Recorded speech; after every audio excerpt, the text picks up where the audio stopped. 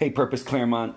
Just wanted to share a couple things that stood out from, I think it was yesterday's reading, but wanted to share it today. Didn't get a chance to record it yesterday.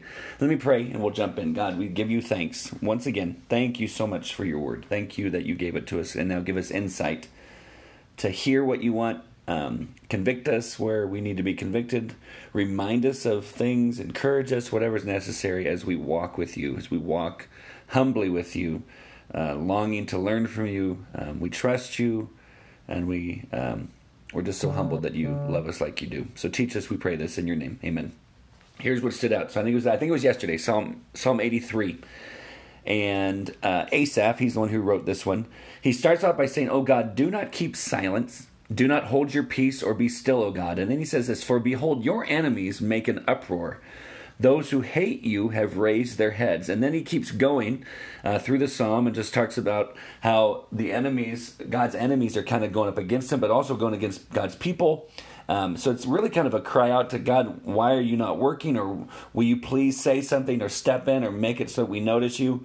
And then you get to this verse, verse 13. "Oh my God, make them like whirling dust, like chaff before the wind."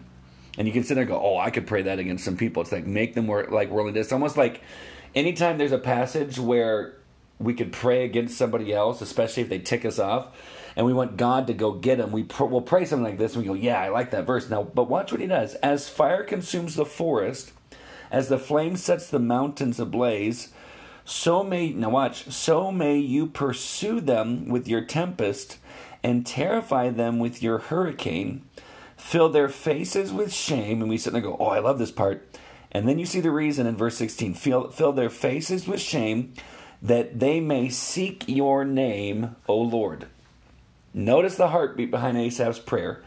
He's not saying, God, just smack them around and destroy them and hurt them just because. But he says, there's a reason behind why I'm asking you to do this, God. I want you to bring them to a point where they're kind of out of control. Make them like whirling dust, like chaff before the wind, as fire consumes the forest, as the flame sets the mountains ablaze.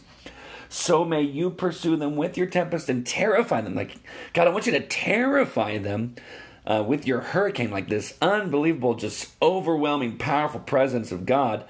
And he says, fill their faces with shame. And the whole reason is that they may seek your name, O Lord. And you sit there and go, but this was his enemies. He's talking about his enemies. And yet he's asking that God would fill their faces with shame for the purpose that they would seek out the Lord. And you sit there and go, well, that's not fair. That's not fair. I know, and it's so easy for us to jump to that conclusion. But friends, when you take that verse, and this is what hit me, the first verse that came to my mind as I read Psalm 83, and especially that verse in that point in verse 16, was Romans chapter 5. And you sit there and go, okay, okay, I'm not as bad as, and we'll think of whoever it is that's really bad. But when you get to chapter 5 of Romans, you get to verse 6, he says, "For while we were still weak, at the right time Christ died for the ungodly." And you sit there and go, yeah, those ungodly. And you have to remember, friends, we are the ungodly. We are the ungodly. "For one will scarcely die for a righteous person, though perhaps for a good person one would dare even to die. But God," he's shown a contrast, "but God shows his love for us in that while we were still sinners, Christ died for us. Since therefore we have now been justified by his blood, much more shall we be saved by him from the wrath of God." Watch this.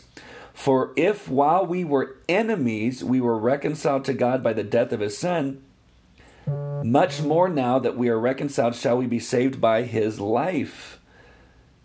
While we were enemies, all of us were enemies. How do I know? Because we were all conceived into sin. We are sinners before God. We're enemies of God. Here's the point.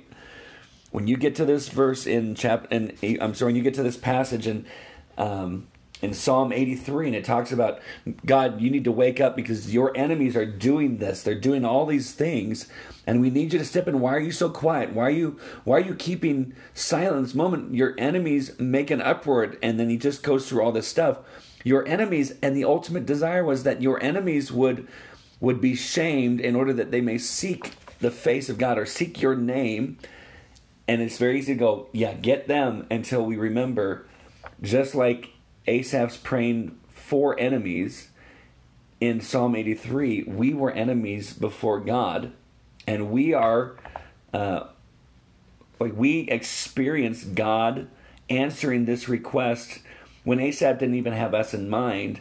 But at some point, God brought us to the point where we realized, man, I need God, and we seek after Him. But it's about Him, that He brings to that point where we actually know that we need a Savior, that we need to submit to Him as the Lord of our lives.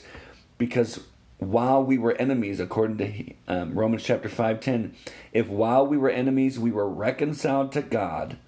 So before we jump on this train of deciding who's an enemy and who isn't, or who deserves the grace of God, and who should get to go to heaven, and who should get to have a relationship with Jesus, we need to remember that all of us, every single one of us, we were enemies. And while we were enemies, we were reconciled to God. That means God did everything while we hated Him, while we stood against Him, while we stood in rebellion against Him, because He wanted us, and He wants us.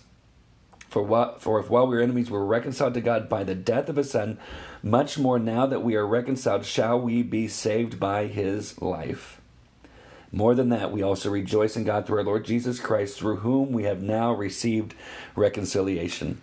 So friends, may our prayer for those who don't know Jesus, or for our prayer for quote-unquote our enemies, or for the enemies of God, may our prayer be, God, bring them to a point, shame, quote-unquote, shame their faces. Why? That they may seek your name, O Lord, that they might know God. That's the whole point behind why we pray the way that we pray. And it's, you look in Scripture, it's like, God, please do this. Please do this. Protect us from our enemies. But the ultimate thing is that we want them to seek after God. Okay? Love you guys. We'll see you. Bye.